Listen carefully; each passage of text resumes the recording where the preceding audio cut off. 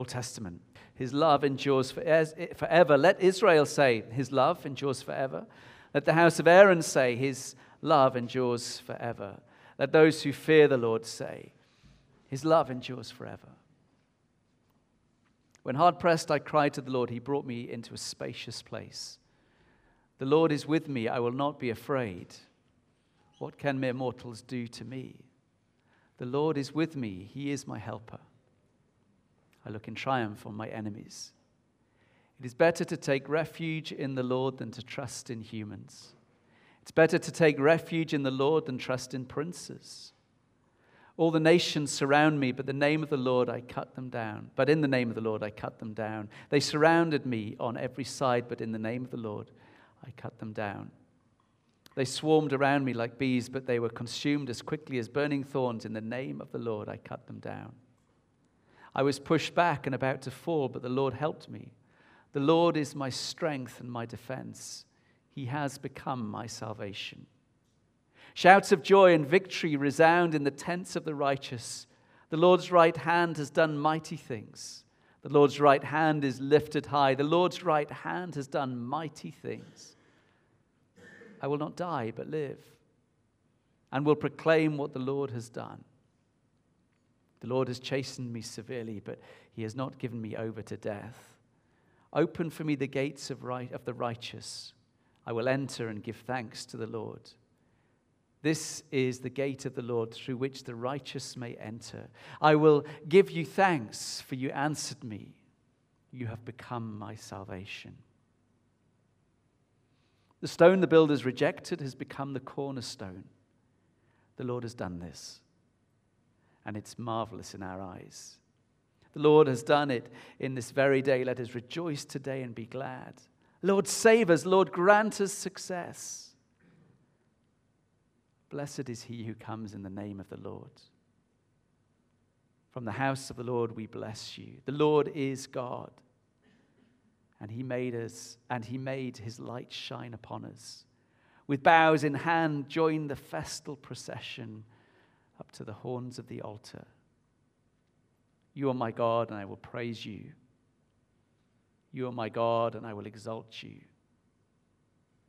Give thanks to the Lord, for he is good. His love endures forever. As they approached Jerusalem and came to Bethphage on the Mount of Olives, Jesus sent 2 disciples, saying to them, "Go to the village ahead of you, and at once you will find a donkey tied there, with a colt by her. Untie them and bring them to me. If anyone says anything to you, say the Lord needs them, and he will send them right away." This took place to fulfill what was spoken through the prophet. Say to daughter Zion, "See, your king comes to you, gentle and riding on a donkey, and on a colt, the foal of a donkey." The disciples went and did as Jesus had instructed them. They brought the donkey and the colt and placed their cloaks on them for Jesus to sit on. A very large crowd spread their cloaks on the road, while others cut branches from the trees and spread them on the road. The crowds went ahead of him, and those that followed shouted, "Hosanna to the Son of David. Blessed is he who comes in the name of the Lord. Hosanna in the highest heaven." When Jesus entered Jerusalem, the whole city was stirred and asked, "Who is this?" The crowds answered, "This is Jesus, the prophet from Nazareth in Galilee." It's from Matthew 21. Entrances are important. Have you ever been in a church where you're waiting for the bride?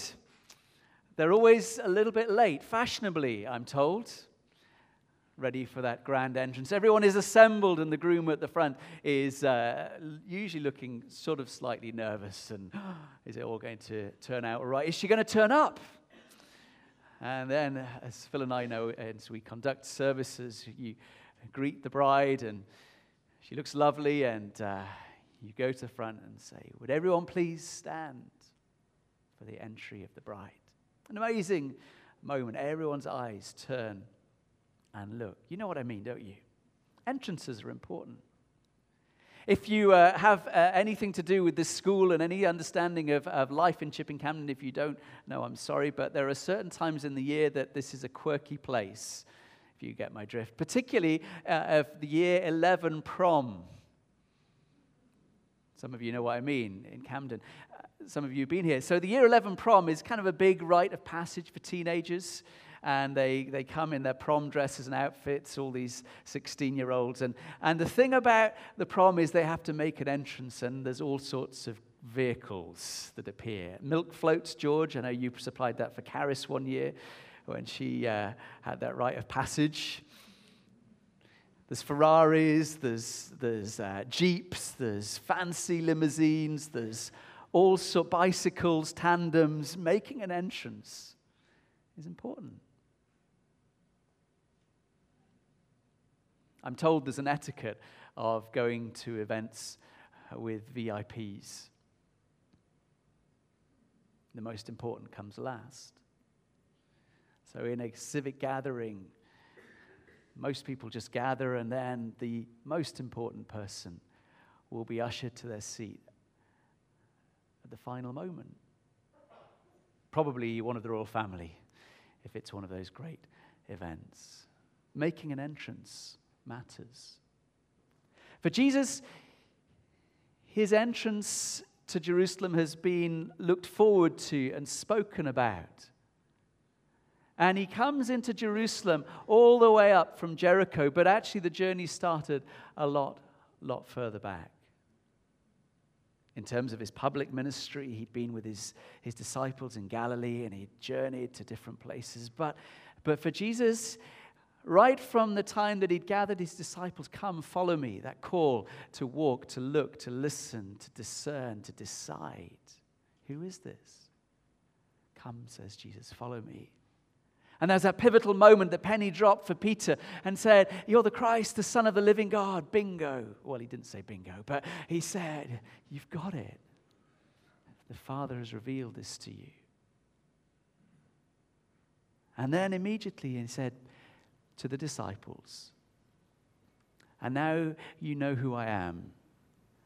You need to know I need to go to Jerusalem. And now the Son of Man will be handed over to the chief priests and the rulers. And he will be crucified and killed, but will be raised again on the third day. And they were like, what? What?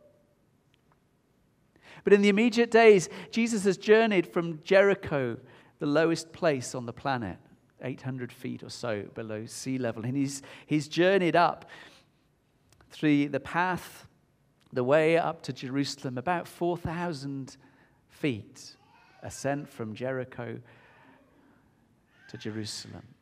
The journey up, and his journey hadn't finished there, but the entrance was important. The entrance into Jerusalem, the coming into the city that he knew his days were numbered.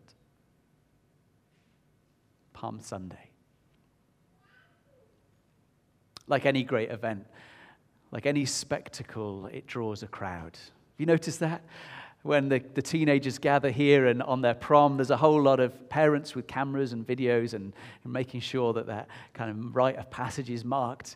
At the wedding, when we do it, there's people that stop on the street and kind of go, oh, she looks beautiful. People are drawn to those spectacles, to those entries. People gather. And people gathered around Jerusalem, gathered because it was a thronging city that week. It was in the run-up to Passover, and it was in the run-up to the most special occasion in the Jewish calendar. And people had gathered and were there to celebrate, to reflect, to remember the great Passover. People were preparing. People were coming. And in the midst of it, this clamor, this noise, these branches being waved, and we're all curious, aren't you? Oh, what's going on over there?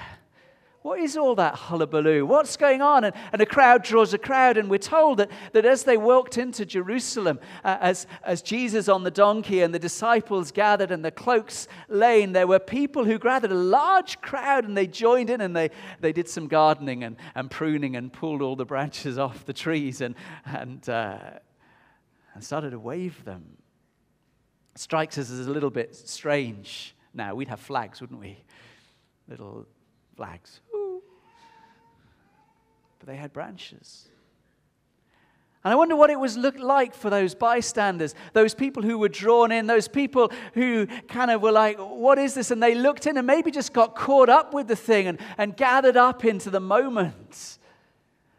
For some of them, because they'd come to Jerusalem and they knew that this was the center of worship, this was where God had promised to be, this is where the lambs would be sacrificed, this is where the offerings would be made, this is where God had promised to be. This was the heart of the kingdom of God. This was the heart of the purposes of God, and days were tough.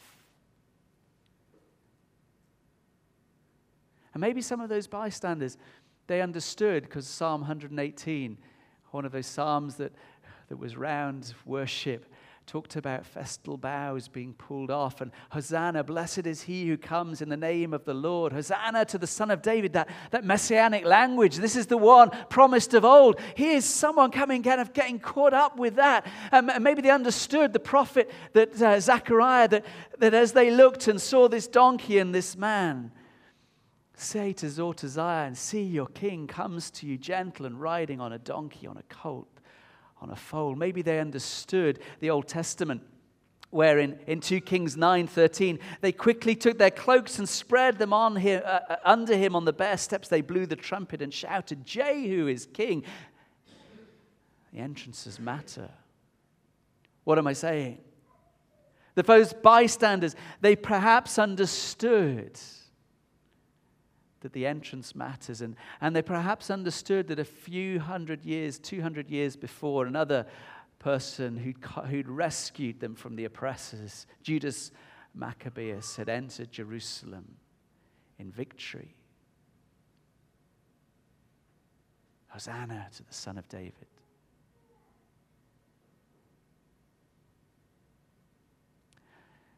But like many of these moments, people disperse. That was nice. Let's move on. There are other crowd scenes in the Holy Week story. People on the edge looking in. People caught up. People seeing. And people moving on. So what? They shouted with praise, but it didn't appear much happened. Who knows if some of those around that triumphal entry were later in the week shouting, crucify? Who knows? Perhaps.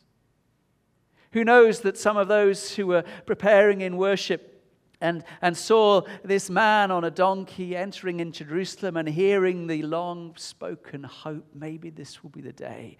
Maybe they saw a man wrapped and riven and dribbling blood as he carried his cross and was killed. Maybe, who knows? But so often in the story of the gospel, there are the bystanders, those who look on and say, fair enough, move on. Still true today. But the story tells of another group, the disciples. See, the question at the end of the story was posed and is asked, who is this? And the crowds answered, this is Jesus the prophet from Nazareth in Galilee.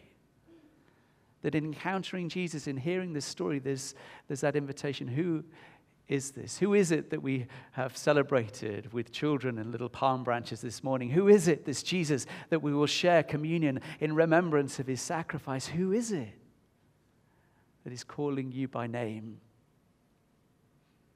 Who is it?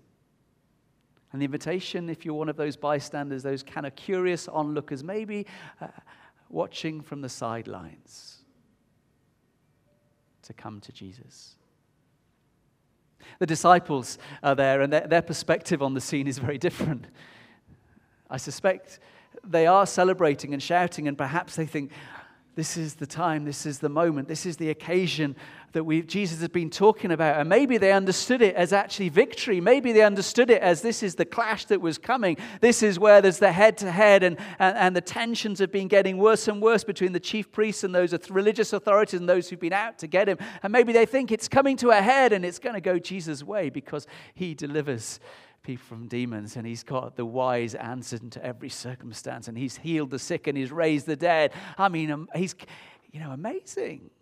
Even the spirits flee from before him. But maybe, just maybe, the disciples have also got an apprehension because they remember Jesus' words. He told them often, I've got to go to this place and I've got to suffer and die. Be crucified and buried. I mean, it's all right for Jesus to raise a few people from the dead, and they've seen that, and they're astonished, and their kind of perspective is blown away. But that's Jesus doing it. I mean, what happens when Jesus is killed? Who is then going to raise the people and bring hope? Because he's dead and buried.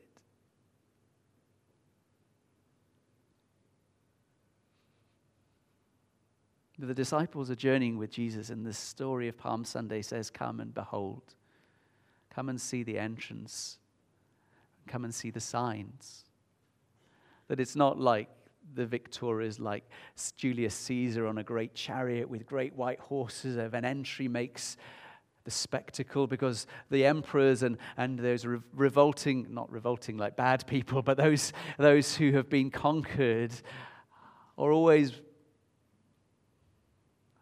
seen to be vanquished by the triumphant. Julius Caesar entering into Rome, a great spectacle. He distributed 2,000 tons of silver and gold, and behind him was a great train of captives that he'd vanquished from Gaul and other places in the empire. And there was great celebration and music, and because the victor, the king, the emperor, the vanquisher, the strongest of strong, was entering into Rome. But for Jesus, the signs were different.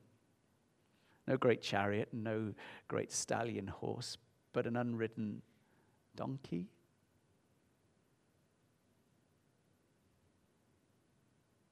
Wasn't ushered in with VIPs, but with crowds.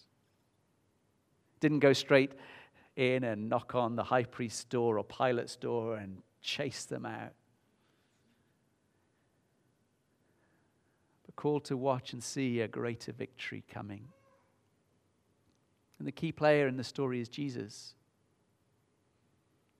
Jesus. Who comes knowing his destination. His entrance is amazing. It's full of meaning. It's full of resonance, as we've heard. I will not trust in princes, but will trust in the Lord.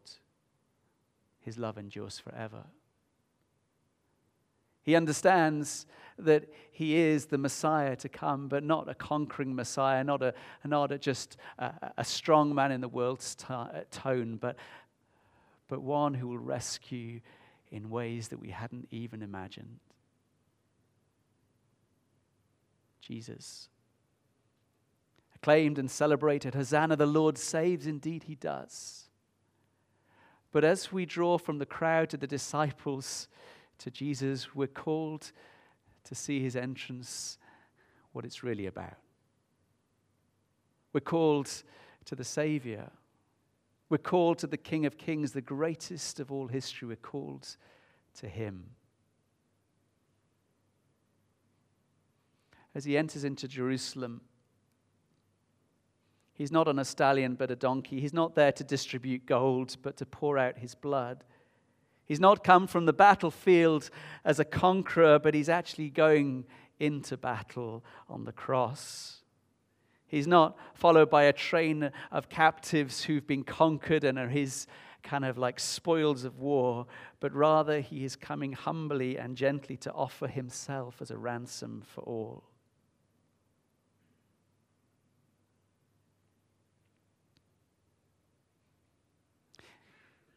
Just this week, we heard that awful story again of a terrorist atrocity in the south of France. Did you hear that story?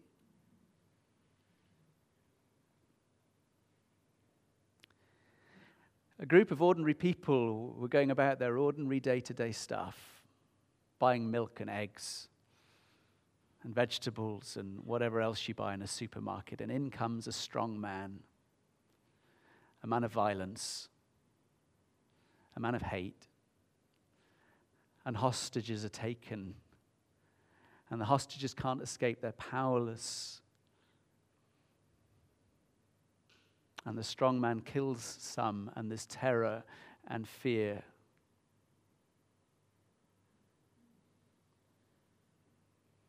And in the midst of the story, as President Macron of France described the actions of the police officer, Lieutenant Colonel Arnaud Beltrame, apologies if I pronounce his name wrong. In his actions that day, all of France will remember him. What did he do? Well, being early on the scene, he said to the strong man, the violent man, the terrorist, the taker of life, take me in their place. And the exchange took place. And those who were powerless to rescue themselves, those who were trapped in the thrall of the violent one, were liberated freely. And the police officer took their place.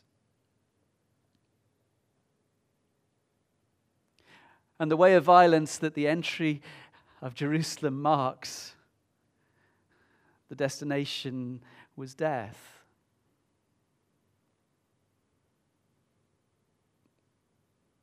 A life given and blood poured out to set the innocent and the captive free. Rightly so, we remember the police officer's action. Rightly so, he's a hero. Rightly so, the recognition that he saved lives, the lives of his countrymen. But the entry into Jerusalem that was marked on Palm Sunday speaks of a greater hero, of a king who would come and a king who would take the place not just of his countrymen, but far wider and far greater and far further, to take the place of every one of us who are held captive by the strong man, Satan and sin and evil and a culture and a climate and a worldview that says you are trapped and bound. And Jesus says, I will come, die, shed my blood, and release the hostages, set the captives free. I should die that we should live. Hosanna, the Lord saves. Hosanna to the Son of David. I invite you from being maybe a bystander to become a follower. And for us as followers, to perceive afresh the wonder of the gospel of Jesus Christ. Broken bread, his body broken, of blood shed to truly set us free, to rescue us from the violent and the tyranny and the strong man who has ensnared us. There was great palm waving and shouts of hallelujah, Hosanna, as Jesus entered in. But our greatest celebration isn't today. It's Easter Sunday. It's next Sunday. Having gone through the valley of the shadow of death, having been desperate like the disciples who had journeyed with Jesus and scattered and thought, now what? What has happened to this king as he's laid cold and stiff and dead in the tomb? Now, who will help us?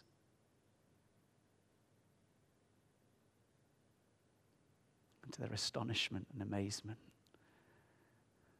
the Father rose the Son back to life. He is risen. Of that, we share this meal on this day, in recognition of a life given to rescue us and a life restored, and his life to live within us and propel us in the ways of Jesus today. Join me, I pray, in this meal of grace, of thanksgiving, of celebration, of remembrance. Join us together in worship of the greatest rescuer this world has seen. Amen. Amen. Sally, would you lead us in a song as the young people and children come?